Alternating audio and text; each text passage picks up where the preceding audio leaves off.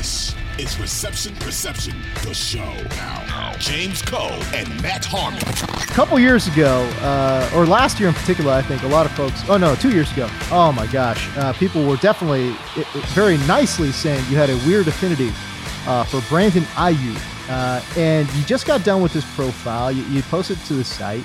And a lot of the things that, you believed after watching his rookie tape still hold true going like after year 3 now.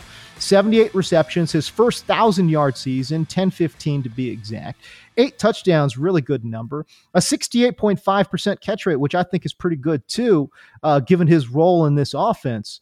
And I just thought, okay, and people saw it from a raw statistical standpoint, but I just thought from the numbers that you posted here in reception perception, I thought he really took a step forward as a player and a route runner as well in 2022.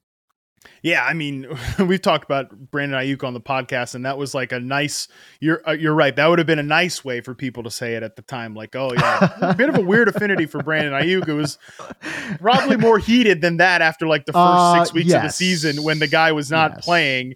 And wasn't that that was basically the first year after we launched the site? It's like, great, we're gonna have to close shop. People were so mad about Brandon Aiyuk. Good God. All right. Yeah. Cause he was just in the doghouse and all that stuff. And I think, what we've learned about the whole doghouse thing and basically like what I said to people going into last year was, you need to take those like first 8 weeks of the season and just like forget it ever happened basically. And just like think of who Brandon Aiyuk, like the trajectory that he's on besides that point. What we've learned about that doghouse thing is like a lot of what Shanahan was riding Aiyuk so hard about was like he wanted him to tighten up the details, tighten up the fundamentals, because he believed he had incredibly high potential and he wasn't working to that level in the offseason and practices and or even running the routes at the exact right depth or the exact right pace and tempo that the offense required. Even if he was getting open, like he could be better than that. And I think reception perception would agree. Like he has that type of potential. I mean, his third season, it was so awesome. And I know like raw stats perspective, he's competing with Debo, he's competing with George Kittle, but Shanahan is so great at scheming guys up, right? The top, I call him one of the top schemers in the NFL. Debo Samuel, he's got a very creative role for him. Obviously what they can do with McCaffrey, what they've done with other receivers, but this offense still functions, I think personally, at its best when they have a true number one coverage dictating X receiver who beats man coverage at a high rate, who beats press coverage at a high rate and stresses the defense vertically. And baby, Brandon Aiyuk is that guy. Like he lined up outside on 81.3% of his sampled snaps. He was on the line for 83.9% of his sampled snaps. Like there's no, let's scheme something up for Brandon Aiyuk. Mostly what Brandon Aiyuk does is go out, face top coverage on the outside and win.